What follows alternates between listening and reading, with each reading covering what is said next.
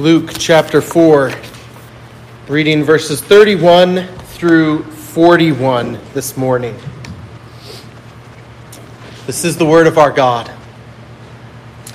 Then Jesus went down to Capernaum, a city of Galilee, and was teaching them on the Sabbaths. And they were astonished at his teaching, for his word was with authority.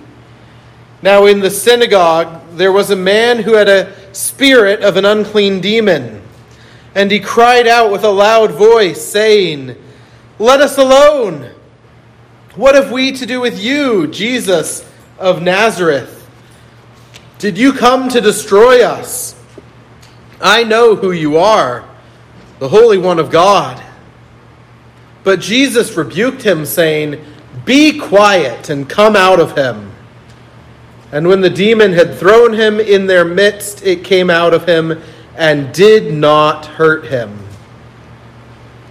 Then they were all amazed and spoke among themselves, saying, "What a word is this?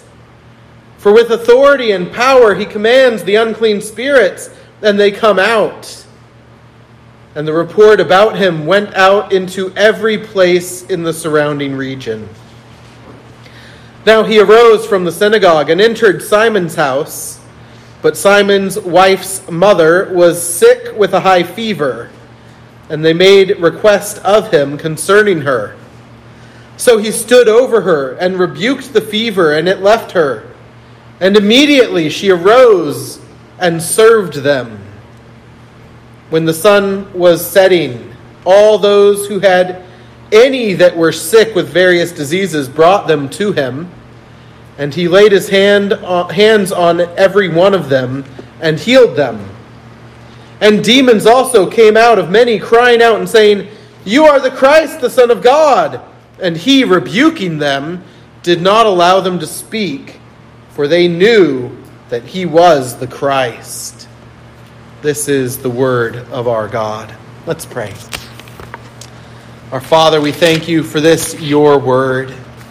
And we pray that you would teach us through it, that we would see Christ and hear him, and trust you and know you and love you more fully this day because of it. For we ask it in Christ's name. Amen.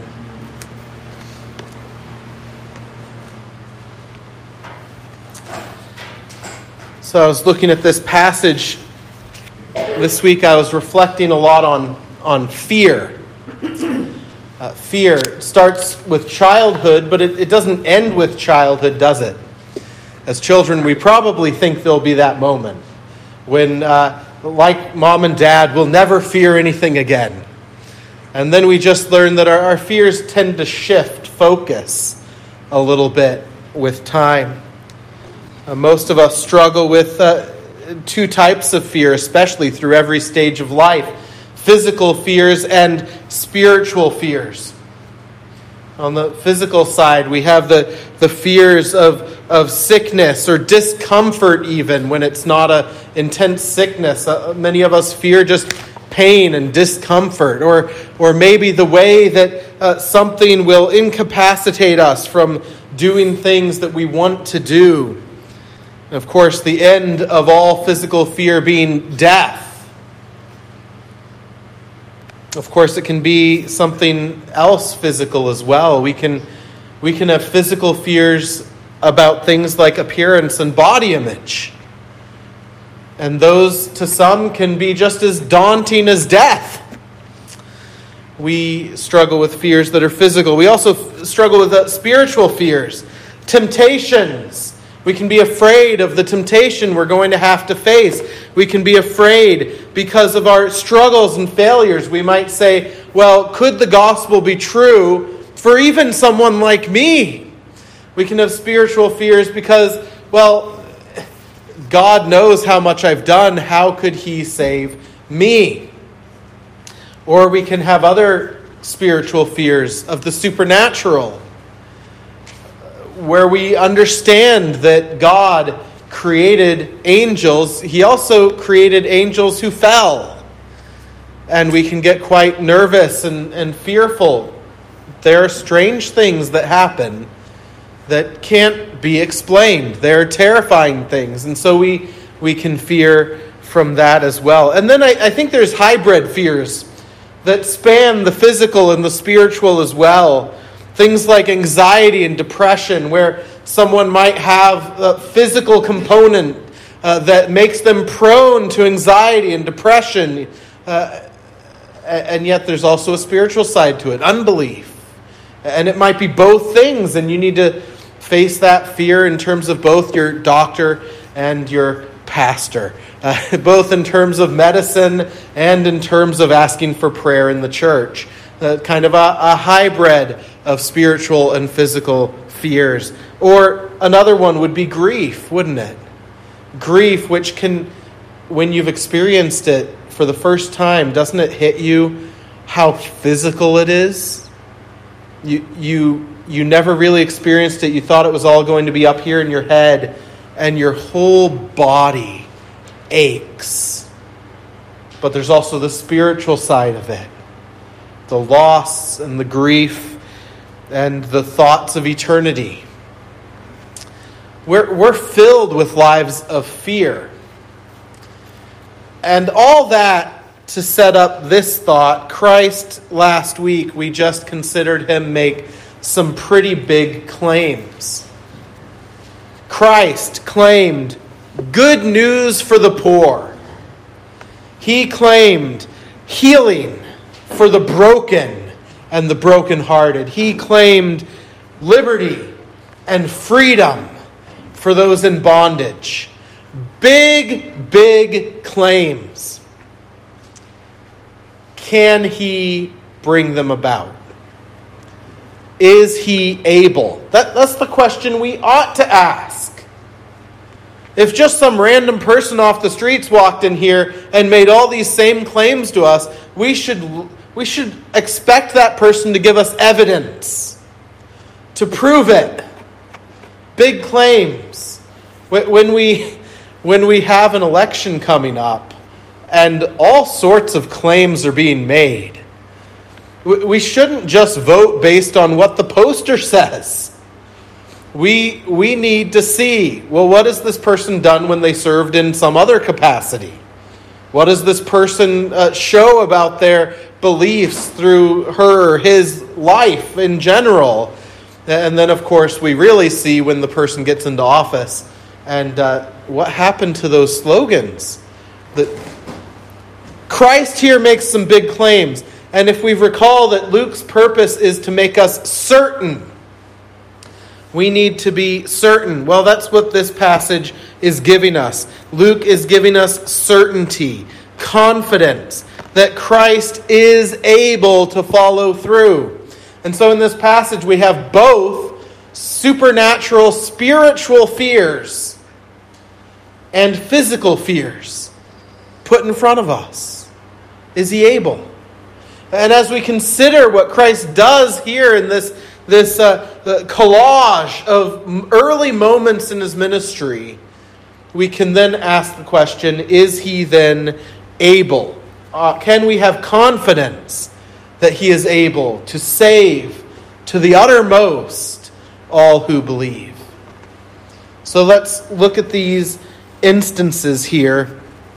I want to look at Christ and spiritual fear, and then Christ and physical fear in this passage. Of course, the spiritual fear or terror that we might see here is verses 31 through 37. We have this person who's in bondage to a demon, an unclean demon. We can read about what the demons do in other passages. In Mark, we have the description of a demon-possessed man who could break chains,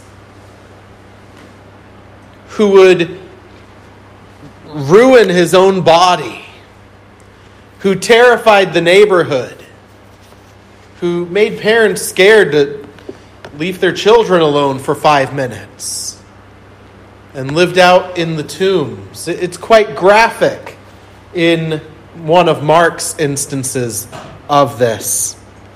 We see in a lot of places demons convulsing people, bringing about what looks like real physical problems in their life and bodies, hurting other people. But even if we stripped all of that away, wouldn't it just be a terrible thought, a terrifying thought, to think of being so demon-possessed that you couldn't control your own actions?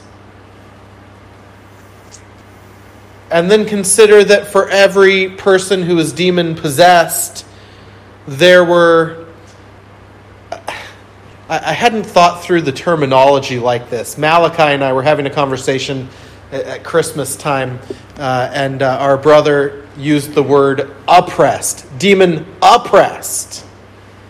Meaning for everyone who had a demon within them, there was an entire family, neighborhood, community that had demon oppression going on because they were being tormented by seeing their loved one, their friend, their neighbor going through this. It is a terrible thing, and Scripture doesn't write it off as just a bunch of superstitious people. This is reality, and demons continue to be a reality. So what is Christ going to do with this terror? Here's this demon-possessed man. Did you notice where he is? He's at church. Christ is teaching in the synagogues. He comes into one synagogue, and this man's right there. What a horrible thought. What a terrible thought. Christ comes in and meets this man.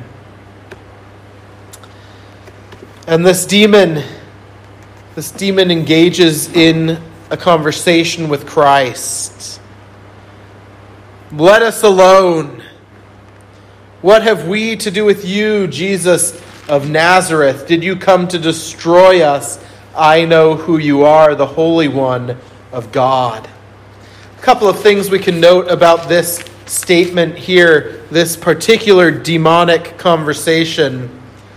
One is that the Greek is a little difficult to translate. And here, I think the translators have made the choice with the plural, us, to give us the impression that there are multiple demons in this one man. Now we know that's the case in some instances.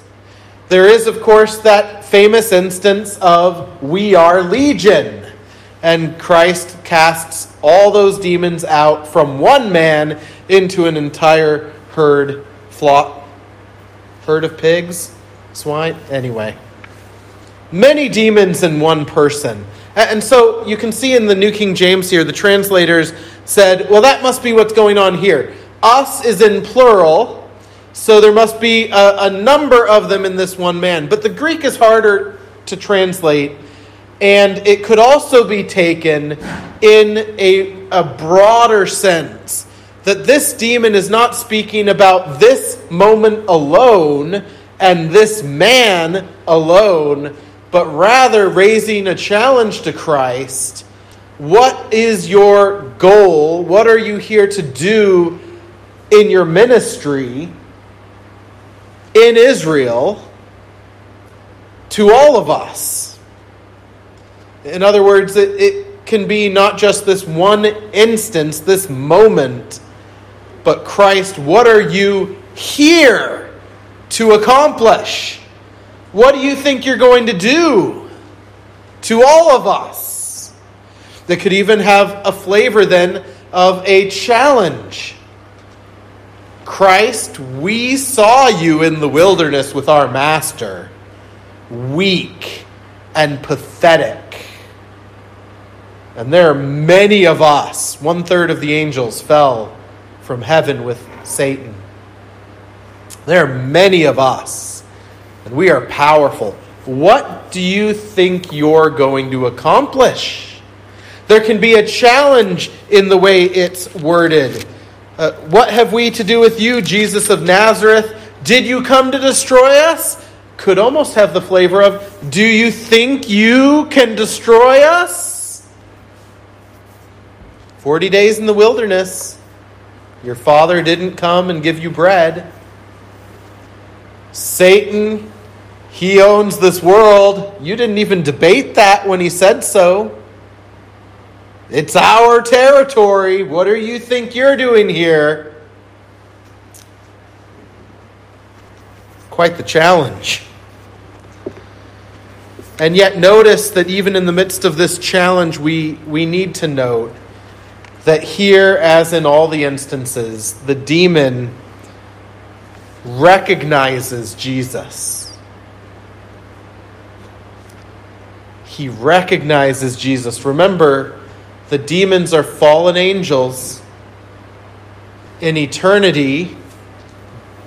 Not that they didn't have a beginning, but having been created before their fall, they were in heaven for an unknown amount of time, seeing God.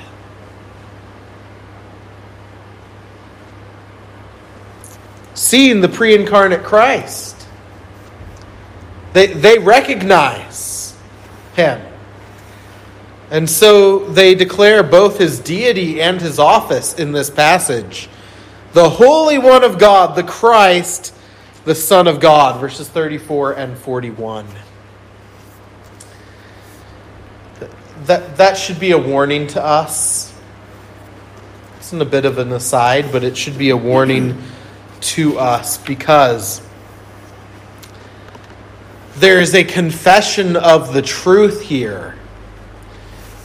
But I believe it was Ryle who put it so well. He said, we find a confession of the truth, but not a confession of faith. And there's a difference, isn't there, between stating the truth with your tongue and faith which rests on Christ alone. They have the truth, but not savingly. There's a place prepared for them.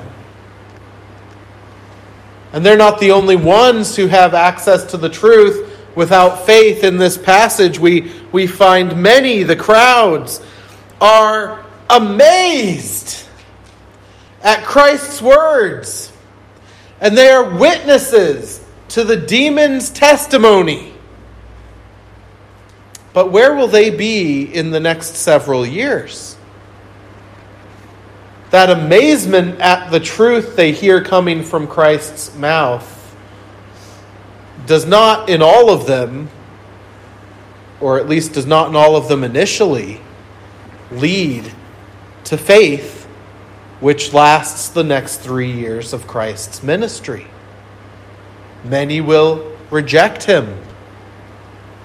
We need to be warned by this. It is possible for us to know all the right words, dot all the I's and cross all the T's, and yet the gospel may have no real place in our hearts, wills, and consciences. We have to be on guard about that. We need to be on guard about that if we want just one kind of selfish reason to be on guard about that.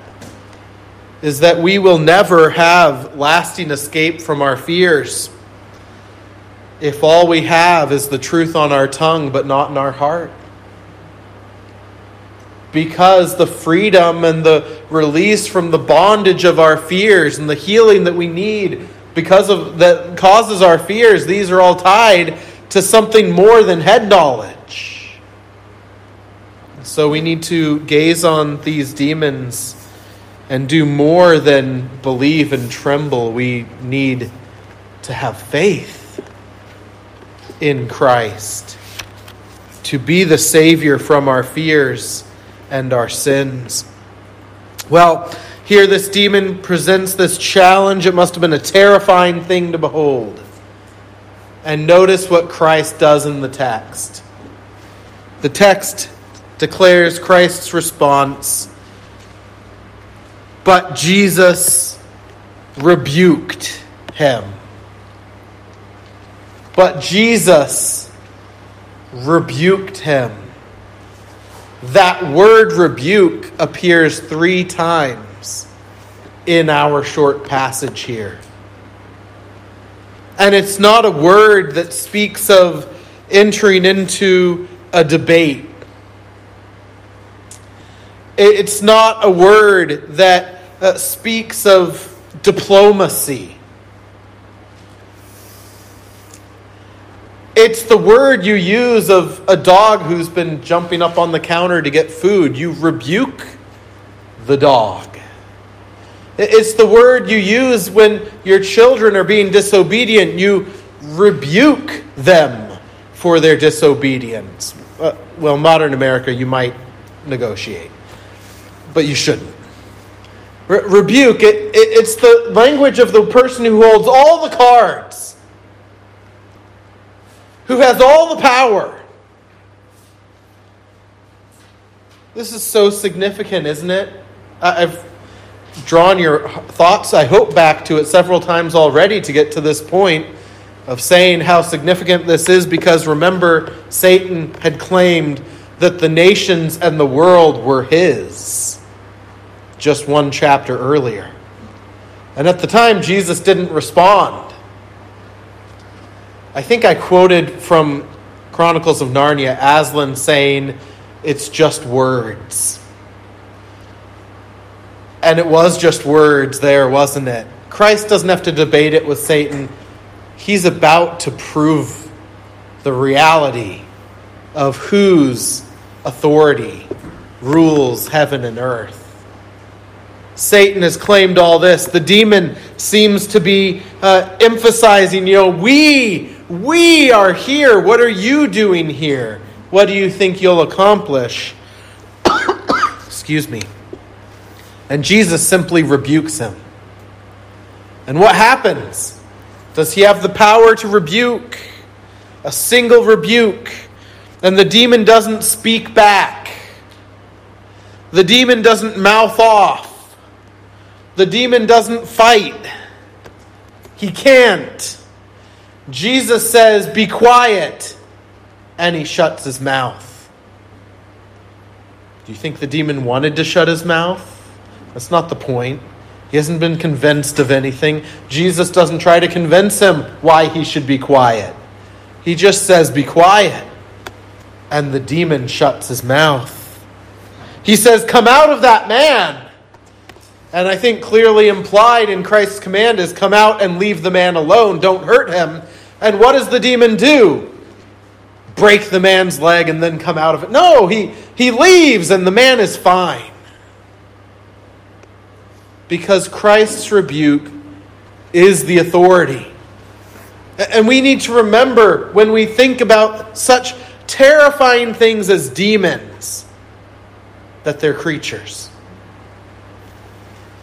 Our world around us would drive into our minds a yin-yang thought with demons and Christ, that demons are equal to Christ,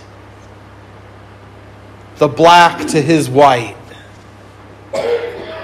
At the very least, we might be tempted to think this demon, speaking about himself and all the other demons, maybe they together have the power of Jesus. And our text shows they don't have the power as a unit. 1/3 of the angels of heaven, fallen in sin, cannot do anything when Jesus rebukes them. What should that do to our fears? Surely that should give us light in the midst of darkness. Christ rebukes, and the demon does what he says. Well, maybe we're tempted to think, maybe this is a really weak demon. It's not strong like some of the other ones. And so this is just a unique instance. Christ got away with it this time, but he won't get away with it the next time. Maybe he doesn't have the authority over all demons that he had over this demon. But no, verse 41 comes in and shows that this is not a unique instance. Instead, verse 41 shows us that this is how every encounter between Jesus and a demon must end. And nothing has changed today. If Christ rebukes, the demons still must listen. If you have encountered some terrible thing,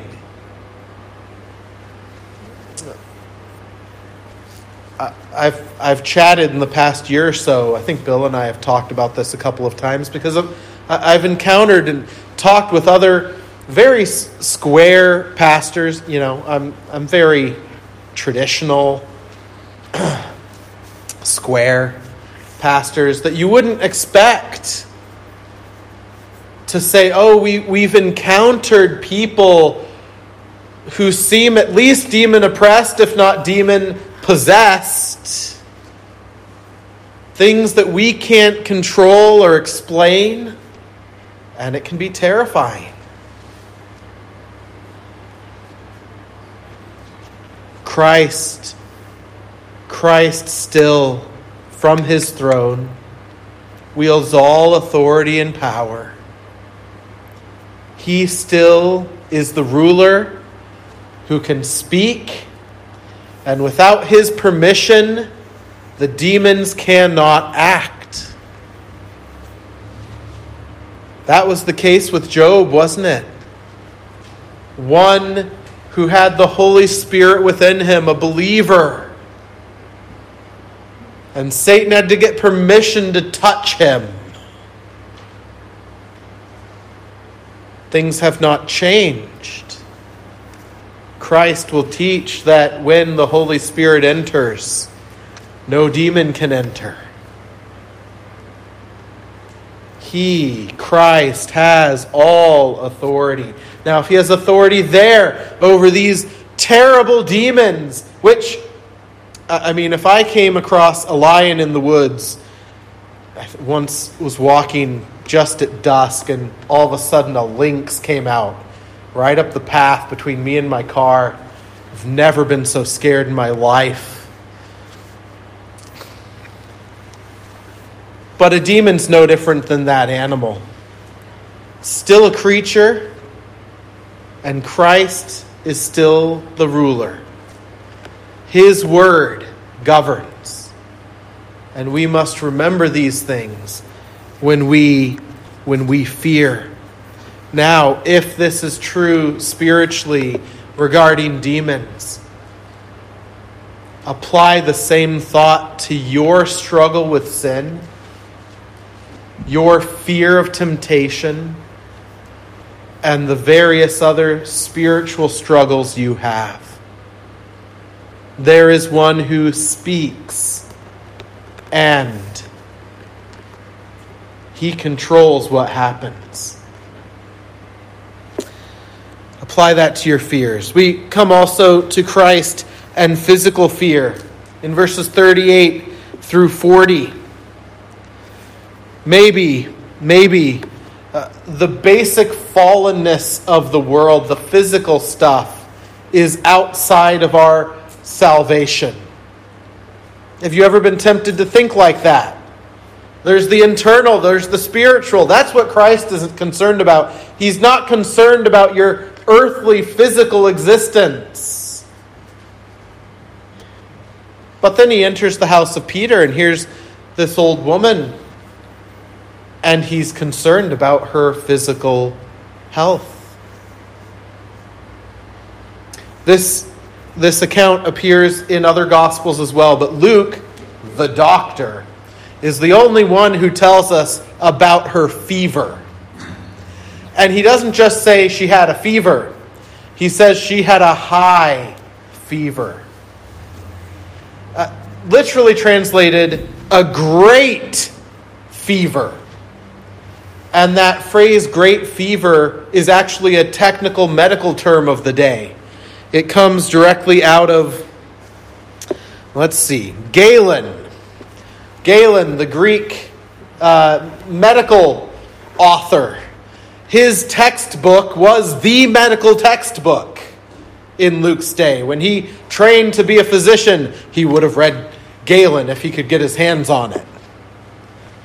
And here he's giving us the technical definition. A great fever in that doesn't just mean it's a little spike or something like that. What it means is this person, from a medical perspective, is a goner.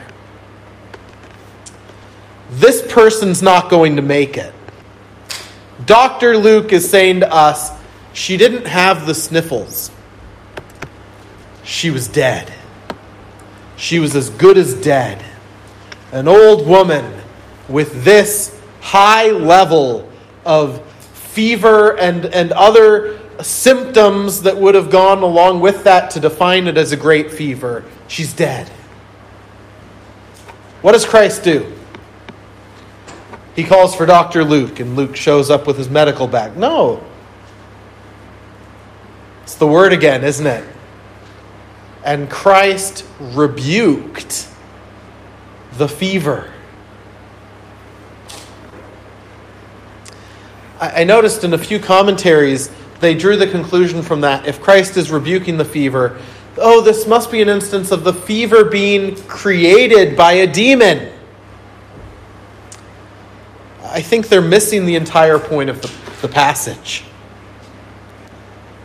The point is, the same mouth that created the world by the word of his power in the beginning has authority over the angels.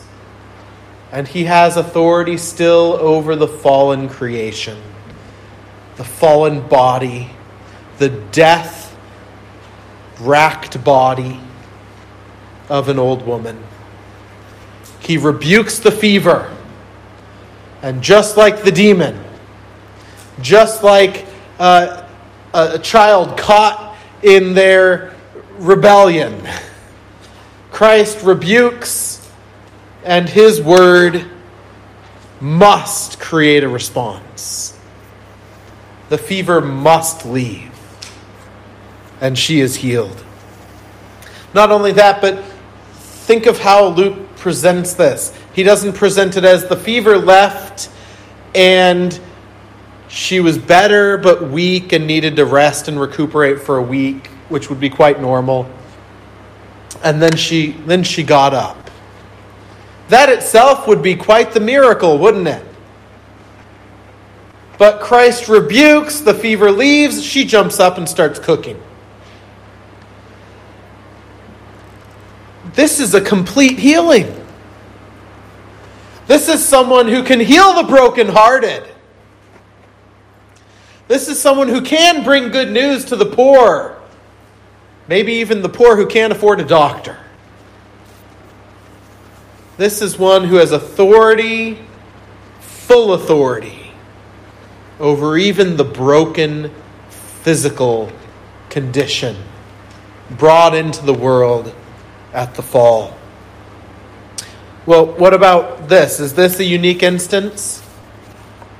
Or maybe someone might say, well, it's Peter's mother-in-law, so maybe it was all a setup. But we have verse 40 as well. Then sun was setting, and all the people who had sick relatives brought them, and healed every single one. All who were sick with various diseases of various levels. And he was able to heal all of them. This is one who can come through on his word. Not unique.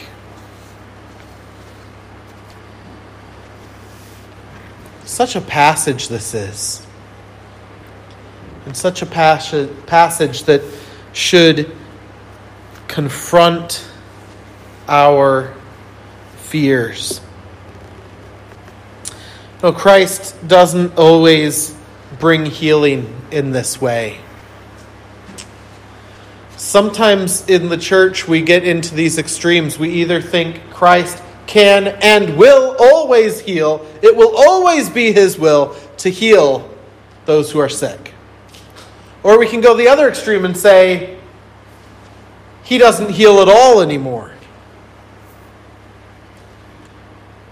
The biblical way to view this is, of course, to say he is able to heal. And often he does. And often he doesn't. But Romans 8:28 tells us that even when he chooses not to heal, it is for the good of those who love Christ. It is according to this powerful Christ, whether one is healed or not. Shouldn't that itself bring you comfort in your sickness? I'm not suffering because Christ isn't able to save. I'm suffering because it's the best thing for me, according to the all-knowing, all-powerful Savior who is able to heal me like that, if it be his will.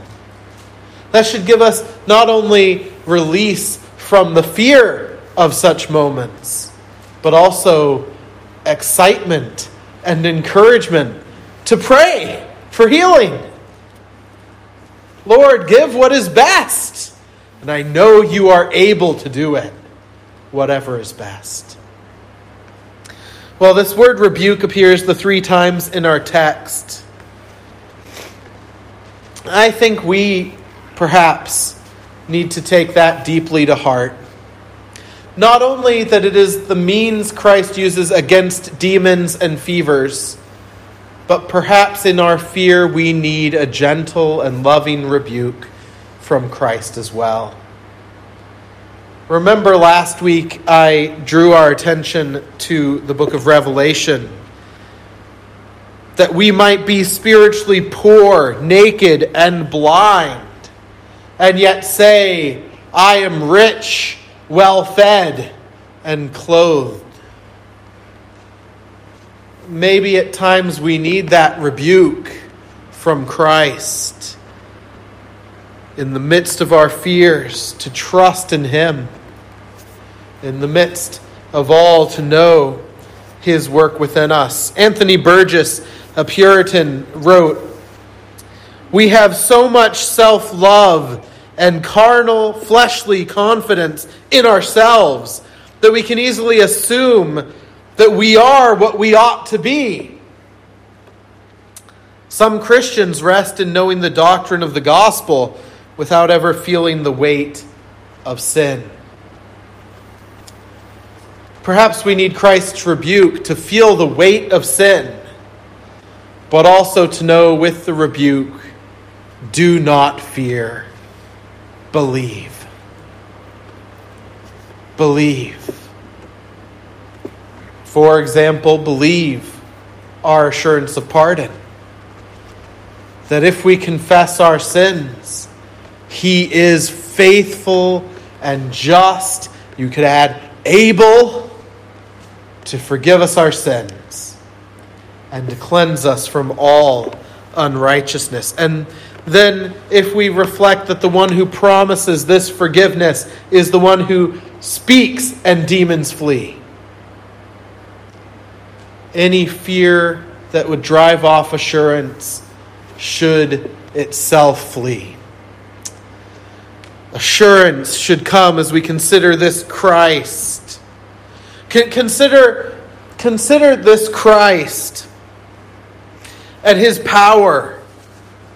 Dale Ralph Davis writes, he is the Christ who conquers the evil one, and yet the Christ who provides in the home.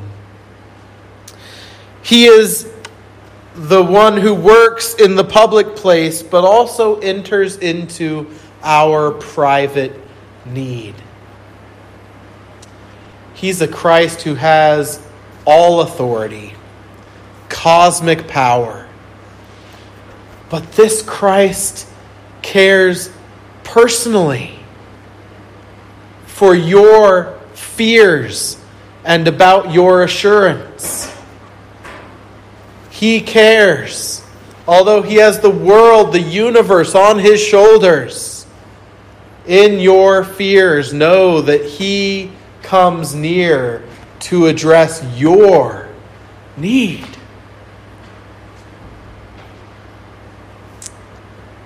When you tremble in the dark at night, know that he who is overseeing the whole creation is with you in Christ. And where Christ is, all else must tremble before him.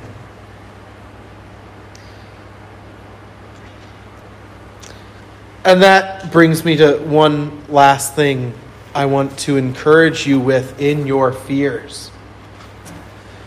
In a wonderful little tiny book, a small book on anxiety, author Ed Welch tells us that if we are to see our fears removed, we must place our fears side by side with faith. And then he reminds us that faith isn't a generic thing, but it must be in something or someone. What he's telling us there is exactly what this passage is showing us here. If you would be free from fear, then you must gaze at Christ. If you gaze at a demon all on its own, you and I would be left to tremble. I don't have as much power as a demon. Just as if I was suddenly in a cage with a group of lions, I would rightly tremble. I don't have as much power as lions. But when we put the two side by side, our faith in Christ beside our fear, then we see the fear in a different perspective, don't we? Here is the one who created the thing we fear, has power over the thing we fear, can bind the thing we fear, can rebuke the thing we fear, can drive it away. This is why there are all those stories of Luther trembling and then rebuking. Satan be gone, I'm a baptized man. Luther wasn't saying, I have the power to drive you off. He was saying, I belong to Jesus. This is Christ's territory. I belong to Christ. You have no authority over me because Christ has all authority. We must put Christ side by side beside your cancer, your cold, your broken relationships that you don't know how to heal. Put Christ alongside your fears at night and your struggles during the day. And then we see them all in the right perspective. Here is the one who even before his resurrection seems to have had all authority in heaven and on earth.